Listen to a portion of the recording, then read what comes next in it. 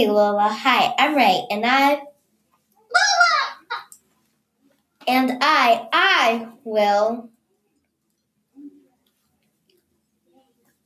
It's Lola! You know interrupting cow, but you are interrupting llama.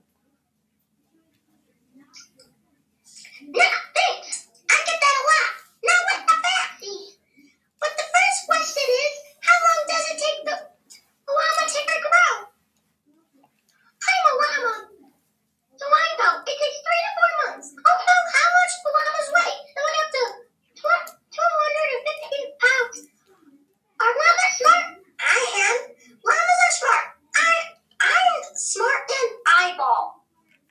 Yep, that's right. Okay, now my turn. Why did llamas spit? Okay. Ew! Anyways, bleh. Llamas do spit on each other from time to time. It's their way to expressing irritation or displeasure with other llamas. When this happens, they treat humans just like they would with other llamas. If you train a llama well and give it time with other llamas, it usually won't spit at people unless it's mistreated. And why do llamas hum? They communicate by humming. Mama llamas often hum to their babies, called cries. It helps them learn to recognize each other.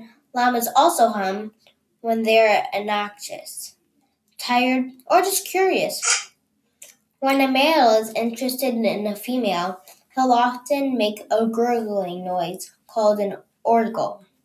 Female llamas also make clicking noises. Lastly, why do llamas have long necks?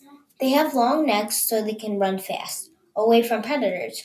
Also, long legs keep their vital organs high above any smaller predator jumping up at them. Since they have long legs, they need long necks to reach the ground to graze. If they had to kneel down to eat, they wouldn't run away as fast from a predator. Thanks for listening.